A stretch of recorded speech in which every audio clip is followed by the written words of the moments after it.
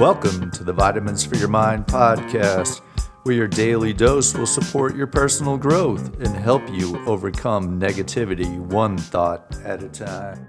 Today's vitamin is vitamin W, wealth. It's a unit of measurement or an abundance of valuable resources. The benefits are in how we choose to define it. Money is only one aspect of wealth, but what good is it if it costs you your health or relationships? Wealth comes from a heart of contentment. The adverse effects come from comparison. We can always find somebody who has more than we do, which diminishes our accomplishment because nobody wins in comparison. Our connecting point is wealth is a mindset that has nothing to do with money. It's in the knowledge that cannot be lost but multiplies when shared. Self-check, reflect.